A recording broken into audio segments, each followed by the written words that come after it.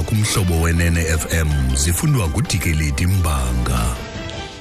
Eliphambili kwezingcali yezamandla iliqhwabele izandla inyathelo elithathwe ngu-ESKOM.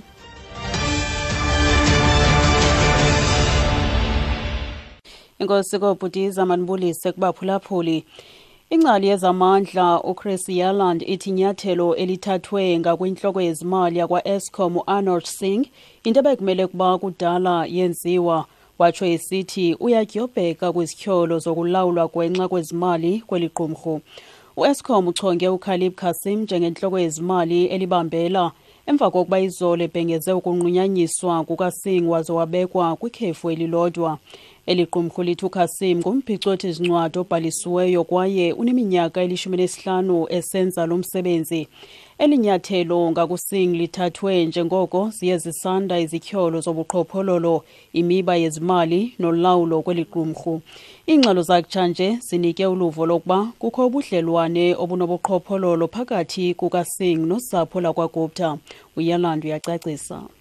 It was not the board that held them accountable, it was the lenders of money to ESKOM that finally called ESKOM in and demanded that something should be done. Financial institutions have heavy burdens of responsibility in the way they do business, and it's only right that they should expect the same responsibilities and accountability from the people that they finance and lend money to.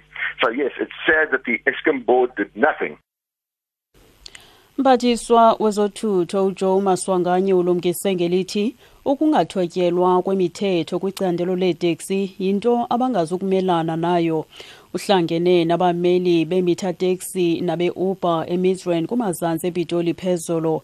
Ezi ibizinzame zokuphelisa ingxabano ephakathi kwala maqela amabini. Kutshanje kusweleke umqhubi we-Uber emva kokutshiswa kwesithuthi sakhe ePitoli. Umphathiswa ubongozela amaqela ukuba asebenzisane norhulumente ukuze kubuyiselwe uzinzo kweli shishini. Umphathiswa wezemfundo eGauteng uPhanyaza Lisofi uza kubamba intlanganiso nabalawuli besikolo iSt John's College eGauteng ngalentsasa ukufumanisa ukuba kutheni engekagxothwa nje utitshala owafunyanwa enetyala lokungaziphathi ngendlela. Esi sikolo sanika lo titshala isilumkiso esibhalwe phantsi emva kokufunyanwa enetyala lobuhlanga kuviwo loluleko.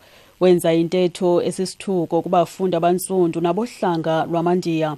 Kutyholwa ukuba wathi kumfundi omnyama owayiqhube kakuhle kuvavanyo ubadanisile abantu abamnyama ngokuqhuba kakuhle. Umphathiswa uthi ayikho enye into eza kwamkeleka ngaphandle kokuba gxothwe. Isithethi sezemfundo eGauteng nguSteve Mabona. The MEC strongly rejects the decision by St. John disciplinary process regarding the racism issue involving the educator. So we are going to visit the school tomorrow, engage with the management, and we will take it from there. But the MEC rejects the decision. Uthi baza kuya kwesi sikolo bathethe nabalawuli bafumana umkhombandlela kuba baxolanga linyathelo elithathwe sesi sikolo. Mongameli waseZimbabwe uRobert Mugabe angaphendula namhlanje kwisicelo senkosikazi yakhe sokuba adize igama lomntu anqwenela kubangena esihlangwini zakhe. uGrace Mugabe bethetha eHarare kwintlanganiso yombutho wamanina eZANU-PF.